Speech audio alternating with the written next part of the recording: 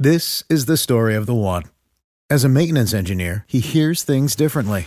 To the untrained ear, everything on his shop floor might sound fine, but he can hear gears grinding or a belt slipping. So he steps in to fix the problem at hand before it gets out of hand. And he knows Grainger's got the right product he needs to get the job done, which is music to his ears. Call, click Grainger.com, or just stop by. Grainger, for the ones who get it done. What's the easiest choice you can make? Window instead of middle seat? Picking a vendor who sends a great gift basket? Outsourcing business tasks you hate? What about selling with Shopify? Whether you're selling a little or a lot, Shopify helps you do your thing, however you cha-ching. Shopify is the global commerce platform that helps you sell at every stage of your business. From the launch your online shop stage to the first real-life store stage, all the way to the did we just hit a million orders stage. Shopify's there to help you grow. Whether you're selling scented soap or offering outdoor outfits, Shopify helps you sell. Wherever and whatever you're selling, Shopify's got you covered. Sign up for a $1 per month trial period at shopify.com/try. Go to shopify.com/try now to grow your business, no matter what stage you're in. Shopify.com/try. You are listening to the Humane Podcast. Humane is your first look at the startups and industry titans that are leading and disrupting artificial intelligence, data science, future of work, and developer education. I am your host, David Jakobovich, and you are listening to Humane. If you like this episode, remember to subscribe and leave a review. Now, on to the show.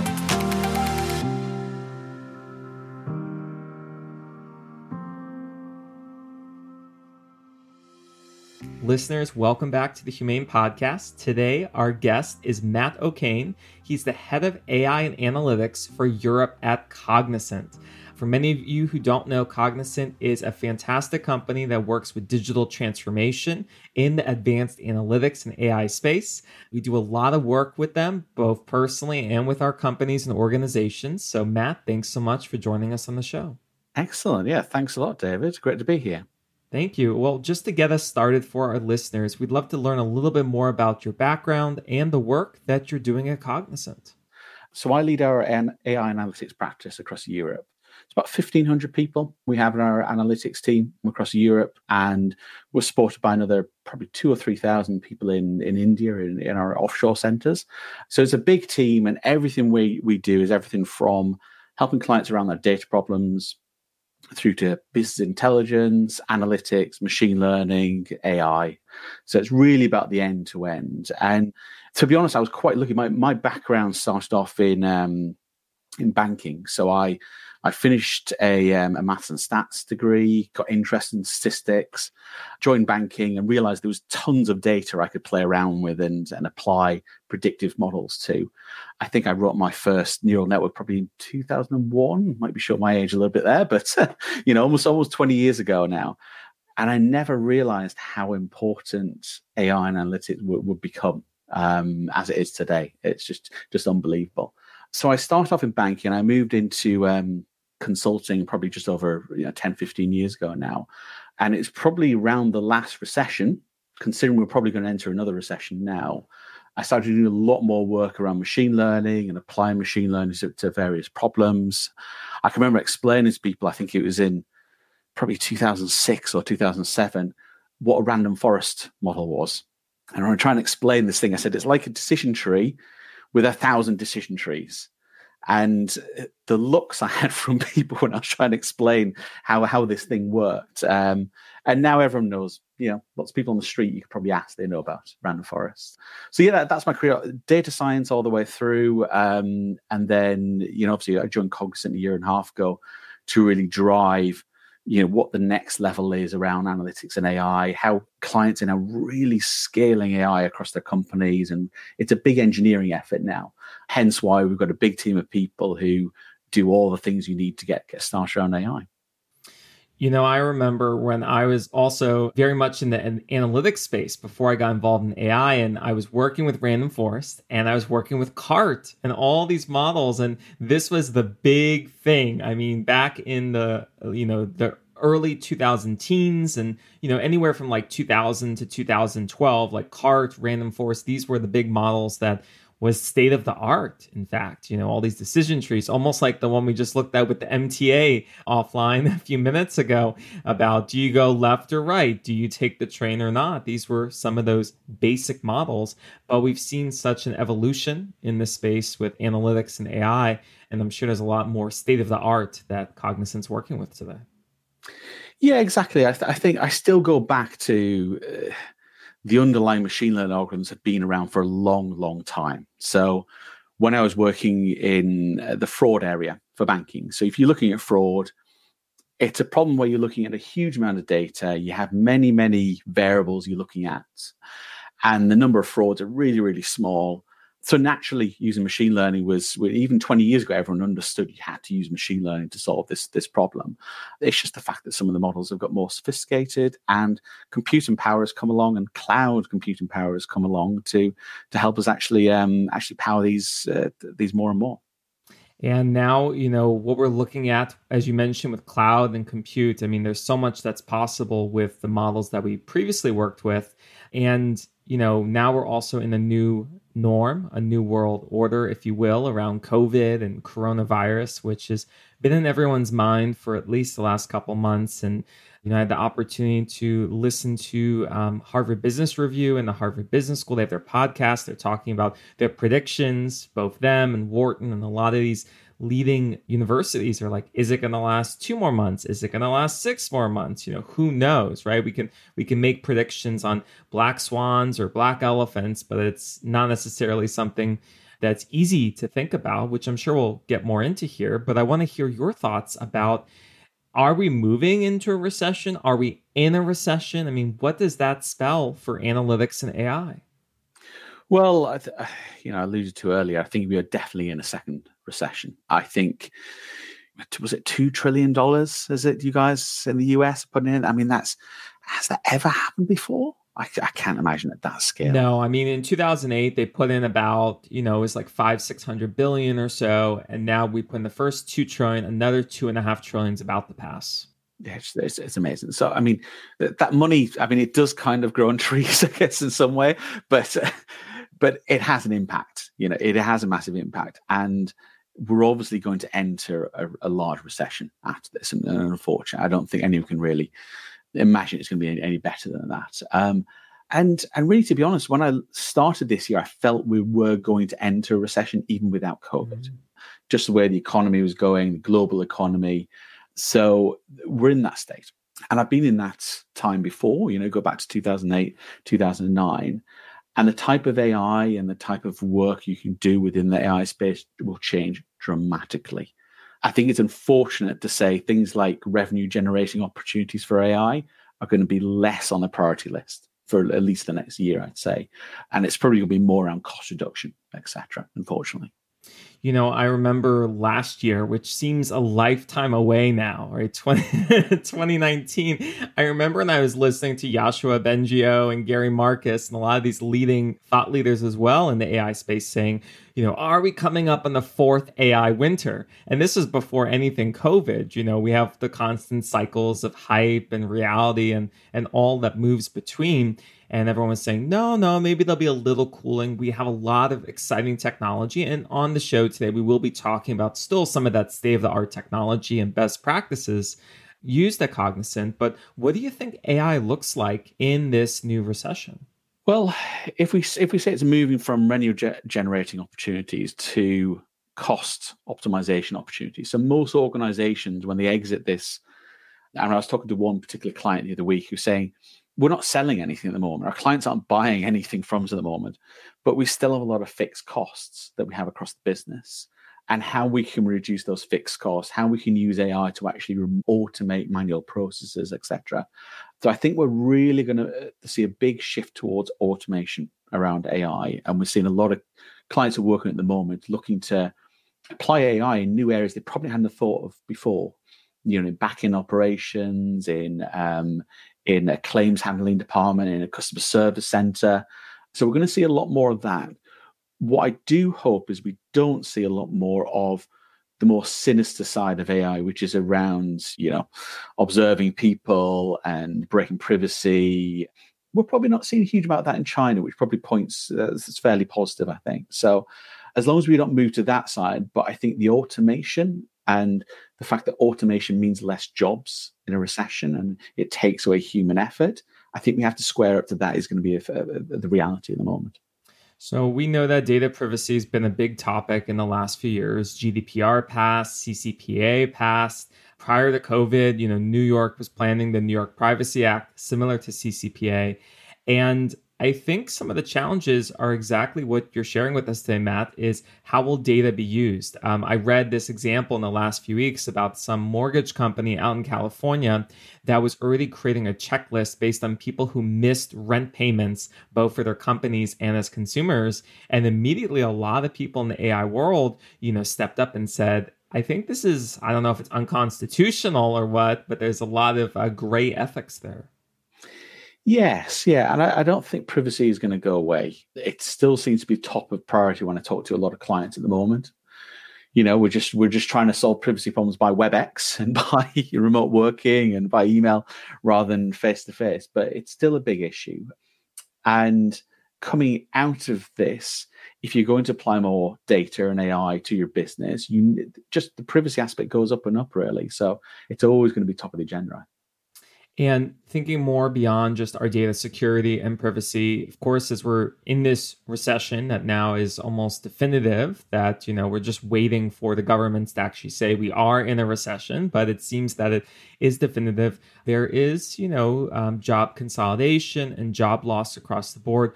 One of the big important things for organizations to do today is to manage those fixed costs, right? What can we do to not only survive, but thrive during this economic time so that we can come out ahead and grow stronger from that?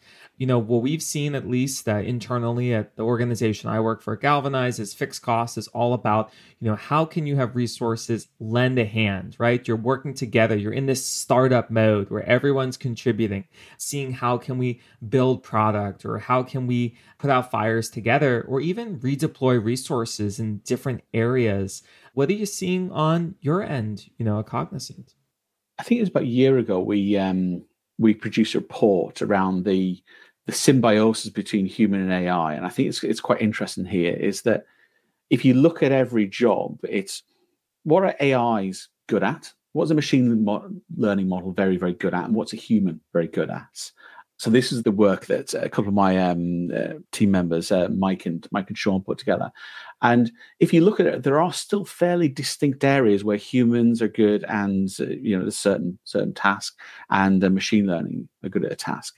So it's really about taking another look at every process you have and reimagining it within this new digital AI world. And I think, unfortunately, is that a lot of companies are going to be looking at these processes and looking at the costs of them and saying, okay, how can we balance this and reduce the number of humans we have working on this process and probably put them to other uses, frankly. This is certainly a crisis that has created significant demand in some areas and a drop in demand in other areas. And I think that's how it's going to play out going forward. So we need to be shifting humans to the right areas and shifting the AI to the right areas, really. Shifting AI to the right areas, I think a lot of it is about humans and AI working together. We talk a lot about it on the show with different startups and different ventures in that space. And humans and machines is what it's about. I think one is the report you just shared, Matt, about the symbiosis. I know Cognizant, your teams come out with a lot of reports on research. I mean, what else have you been uncovering or insights during this time? Well, yes. I mean, the human AI piece is fascinating to me. And I do see this end result. For example, some of the work we're doing with an engineering firm that sends engineers out, not at the moment, but when they're allowed to leave the house, they send engineers out to fix big water systems, essentially, in buildings. Now, typically, if you send this engineer out to solve the problem, they're not the expert. There's only about 5 experts in the entire company. But by taking some of the knowledge from those 5 experts and turn them into some models, like that decision tree you were talking earlier, but a little bit more complicated, you can kind of infuse the insight and the knowledge from the 5 SMEs into the day-to-day work that the engineers are doing. And they can be using augmented reality to actually see something. They can see the water pump in front of them. They can see some information, that decision tree in the background, helping them fix the problem. And I really see that's a really exciting vision for the future of AI machines working together. So I think it's about thinking more about those ways where the human still needs to do something, the AI needs to do something, who does what best, really. I completely agree with you there, Matt. We've seen a lot of reports last year from Cognizant and other organizations that talked about the future of work and what is jobs 3.0 or humans and machines. And, we're seeing that now where traditionally the financial analyst at Goldman Sachs is no longer just, working in Excel, but they might also be using NLP and computer vision to process loans faster and to go through different documents. So it's not necessarily about job elimination, but it can be about, increasing the efficiency to release human efforts to more creative and mind-challenging tasks. Yeah, exactly. I think we were talking about something before the show around Snorkel. Snorkel is one of the, it's come out of Stanford University. It's a weak supervision technique, which when I first read weak supervision, it's kind of, you've got to work out what that is. But what Snorkel does, it allows a human to essentially to take what's in their brain and turn it into a model. That's the way I describe it. That's the way I describe it to a few clients that we're using with at the moment. It allows your experts in the organization, your best claims handler, your best salesperson, your best engineers we were talking about earlier, to take what they have and their understanding and turn them into a set of rules, really. This is called data programming. And these rules can then be turned into a neural network model using the likes of Snorkel and others. And the amount of use cases for this is just absolutely amazing, because a lot of problems we have in businesses, there isn't training data ready available. So if I want to categorize some things as fraud or not fraud, let's say for an insurance company, I may not know exactly which cases are fraud and which aren't fraud up front. But I can turn to an expert, a claims handler, that's been doing this for 20, 30 years and say, can you write me a list of rules which you think are actual fraud, non-fraud rules? And then we can turn those fraud, non-fraud rules into a neural network model. It's just fascinating. It's one of those technologies that just works. And we're using it with a lot of clients at the moment. We also noticed that, Google has picked this up. I think they've got a version called Snorkel Drybell. They seem to be using it throughout their company as well. So I think it's an area where it's interesting.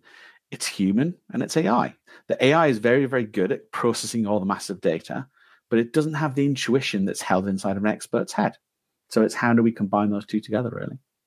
What I love about what you've been sharing with us today on Humane, Matt, is that explainable AI is basically coming of age. The last couple of years, everyone's been talking about how do you uncover models? How do you discover different features? How do you know what's happening? And from what you've been sharing at Stanford and even with Google, we're seeing today that there's people building on top of models. So a model comes out of Stanford called Snorkel, and then Google says, let's take a different case study. And then maybe even Facebook or Amazon says, let's try a different case study. And then researchers at Cognizant say, let's try another case study. So you keep on building on each other's efforts. I think one thing we've been seeing even in the time of COVID right now is about open research and around open science and about communities collaborating further together. That's not only being seen here, but I think it's across all industries. How do you see, open source and open research with your teams? Well, it turns around to that ethical AI piece as well, is the fact that if the research you're doing and what you're developing isn't open and people can't go onto GitHub and look at it and look at your code and understand how it works, I think we're shifting away from the black boxes of this world. And we've seen that with platforms, with Hadoop and the other plethora of big data platforms. We're seeing this more with AI, is the fact that if we're sharing around different models and modeling techniques, I just love the fact that Microsoft, Google, a lot of our partners at Cognizant are spending a lot of money to have teams working, creating really interesting machine learning research, and then just open it to the community. And it allows us to add on top of it, as you said. But a lot of what my team does is take the complex research and a client problem and try to fit the two together. And that's usually the hardest thing to do, is actually getting something that impacts the client's business, really. You know, one of the things I love about the companies you just shared, Microsoft and Google particularly, is I'm a big fan of working AI demos, because when you're looking at business practitioners, you don't always know what's going on in the wild. And Microsoft has on their website, aidemos.microsoft.com, a place where you could actually go hands-on with AI. They have AI route planners, they have text analytics, all these pretty cool features. One of my favorite demos is the video indexer. The video indexer, I've used that before to actually go into a video and using computer vision, see where a person is in a TED Talk or a Microsoft keynote. It's pretty incredible to see where technology's gone. Yeah, and to be honest, I like what Microsoft are doing about, it's not just about algorithms and code, things like that. We have to convince the executives, in our company. If you work for a company, how do you translate the fact that Snorkel could change their business or some new deep learning could do to the actual outcomes that an exec would be interested in? And I think what Microsoft are doing is fantastic, just making it really simple. Try it out yourself, see the results visually is the way to get people to understand it, really. So let's dive deeper into ethical AI and use cases, but more around the government level. We've talked a little bit about GDPR and CCPA, and you're here in London and the United Kingdom, and the government has definitely been pretty vocal about what they're looking to do. I know that we've seen in the United States, particularly the Department of Defense came out with their call for AI ethics.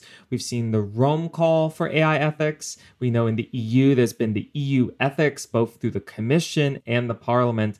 What are you seeing from the UK government specifically? Well, ethical AI I always find quite interesting, because this is a problem that's been around for 20 to 30 years. I'd argue. So, I started my career building credit scoring models, and you had to be extremely careful about what information you put into those scoring models. I think we saw something on the news, I think it was a US story around the Apple Card, where it given a different credit limit to the wife as to the husband. And I remember reading that thinking, this isn't because of AI. This has always been a problem.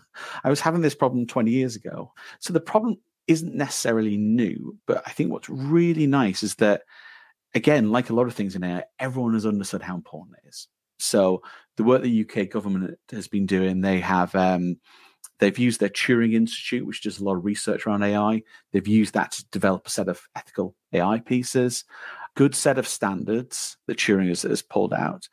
And then each department now we're working with in the UK government is infusing ethical AI into every single machine learning model or project they run. So one of the organizations we're working with at the moment in the government, every single time we build a model, we develop a set of criteria that has to go through before it goes live into a government use case. And I just think it's fantastic that they've taken the lead on this, and we're working collaboratively to make it happen, really. It's incredible to see that there's so much collaboration happening everywhere in the world. We think in the US between, what we're seeing with big tech, what we're seeing with different organizations like the Allen Institute for AI in Seattle and OpenAI in San Francisco. But as much progress that's happening in the United States, we're seeing those results, and that's evidence of the efforts occurring in the United Kingdom. As you mentioned, the Turing Institute sounds like it's from one of the fathers of AI, and the work is here as a collaboration between government and private practice and universities. I think it does have to start with public-private partnerships and then move into creating policies and standards so that we're being responsible, we're being ethical, we're having traceable standards, we're having governable standards. I think they're all part of the conversation. One conversation that I've been sharing recently with some of my podcast guests and students I work with is about design thinking in data science. And one of the things that is often not talked about is who in the organization does it come to about thinking about ethics and traceable standards? Does it fall on the product owner? Is that to the software engineer, the data scientist, the data engineer? There isn't much of that responsibility taken today yet. I personally think everyone should share in that responsibility, have new job standards or job requisitions that say thinking about ethics or responsible AI systems. Want to hear your take on that, Matt? I think in Europe, we're quite lucky because the GDPR regulation itself does have a large part of its regulation that's focused on AI. So there are a lot of things that can be drawn from GDPR. And that has meant that over the last couple of years, organizations have been setting up that accountability network, who's accountable for data privacy. It's just really about moving that from data privacy now to more around ethical AI as well. So a number of companies we work with, the person who is ultimately responsible around breaches and privacy is also taking on the ethical AI responsibility. But that's just the accountable person. That's the person who, probably goes to jail if they get something seriously wrong. But the responsibility, you're absolutely right. It's from the data scientist all the way through to the product engineer. It's the business where we're actually applying the AI as well, because they're making different decisions now. That responsibility has to go all the way through the organization, I think.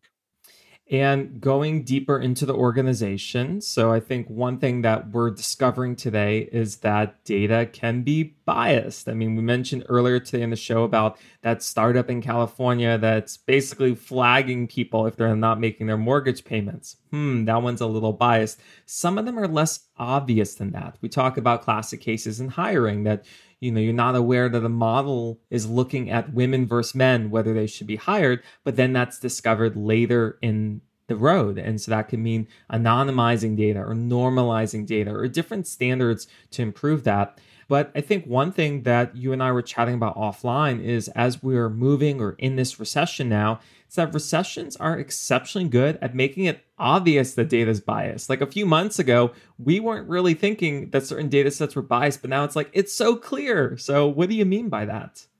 Well, I mean, again, looking back at the last recession, I remember working with some investment banks, and there was this change in view from an investment bank because they'd seen a recession. So they'd seen the data look differently for a certain period of time.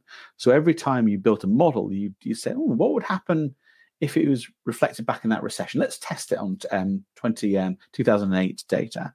So we're going to have a nice set of data, which is very, very different to any other data around it in time. So if you are let's say you're looking at call centers, a lot of call centers suddenly have thousands of callers over this period and have less people to answer the phone. So you've got a nice set of data which looks completely different from the data you had the year before. So I think we should start to use that and make people really understand that data is always biased. If you looked at that data without realizing COVID, et cetera, was happening, you probably wouldn't realize that's the reason why. So there's always something behind data and there's something generating that data. I think that's my takeaway anyway, really. And generating that data is always the beginning case of any project. I've had my design thinking standards for data science where I really break it down into 5 stages. I think the first one's you collect your data. Then after that, you're going to start looking at refining your data, then expanding it, and then start with the modeling and then the maintenance, right? All these 5 stages. And, organizations can collect data. Maybe they can use Snorkel. Maybe they can create synthetic data. But then what can they do beyond that? How can we get AI into organizations to be adopting AI today? I mean, one of the big statistics we've seen in the last couple of years is every organization says it, but about under 20% of organizations have actually deployed AI in 2020. So what can we do to start getting more towards that deploying? I'll start with the bad news because I was talking to someone the other day and they were looking at Google searches for AI. And I think the search AI has kind of come off, the top priority for a lot of people at this point in time, quite obviously. People are talking about remote working and obviously COVID, etc. But that still doesn't mean that, in the next few weeks, a lot of execs in companies, people who are budget holders who can control where AI is used, will be really thinking of how they get out of this crisis and how can they take off and how can they accelerate away and improve business results. So I think now is the time, if you're data science, has it dropped that much? Obviously not.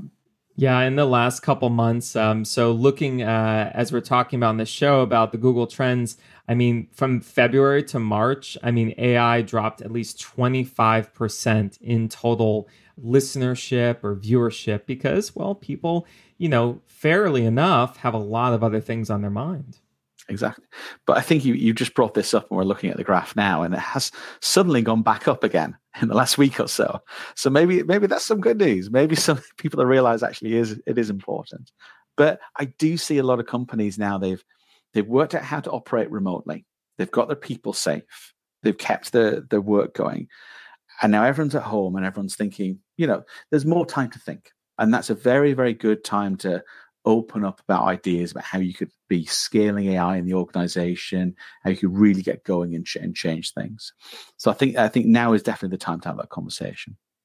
And scaling AI is always a good time because when there is more downtime or the opportunity to digitally transform, you want to think about everything that you can do.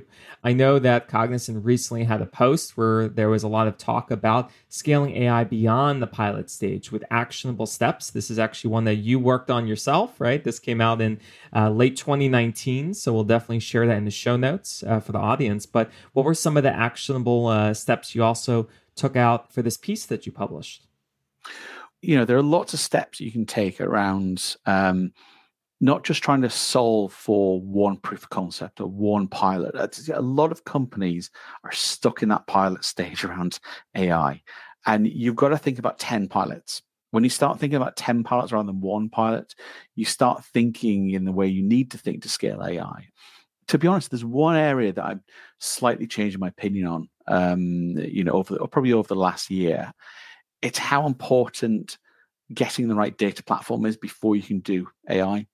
I think a lot of clients have jumped over the data problem a little bit too much. And I see a lot of them going back and saying, our data is just not in the right format. It's not in the right platform. It's not modeled correctly. So a lot of clients are now going back and saying, we need to solve our data. We need to modernize our data, create the right governance model around it, usually move it onto the cloud. That's what most clients are doing, is moving their data onto the cloud, enabling it, and then really scaling AI. I thought you could probably do both at the same time, but more and more I'm seeing you have to have that data foundation before you're moving anywhere with a lot of AI now. And, I think we're going to see a lot more efforts there this year, especially now as organizations collaborate together with open science. I think we're going to start seeing that AI into organizations, as you've been sharing with us today on the show, Matt.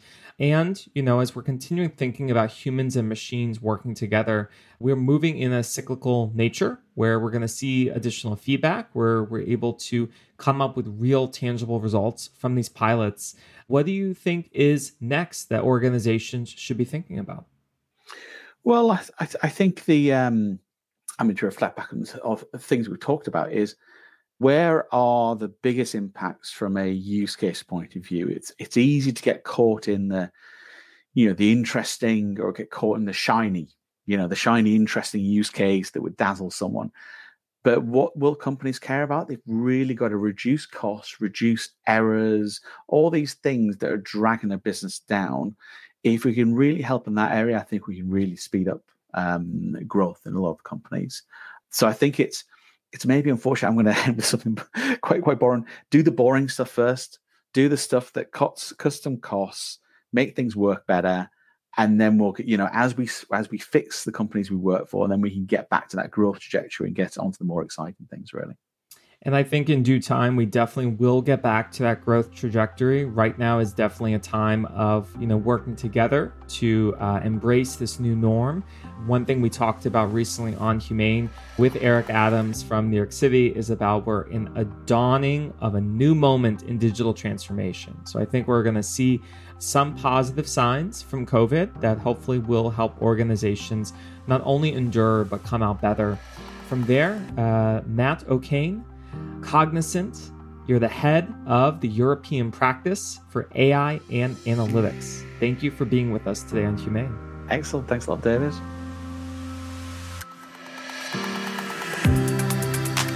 Thank you for listening to this episode of the Humane Podcast. What do you think? Did the show measure up to your thoughts on artificial intelligence, data science, future of work, and developer education? Listeners, I want to hear from you so that I can offer you the most relevant, trend-setting, and educational content on the market. You can reach me directly by email at david@humanepodcast.com. Remember to share this episode with a friend, subscribe, and leave a review on your preferred podcasting app, and tune in to more episodes of Humane.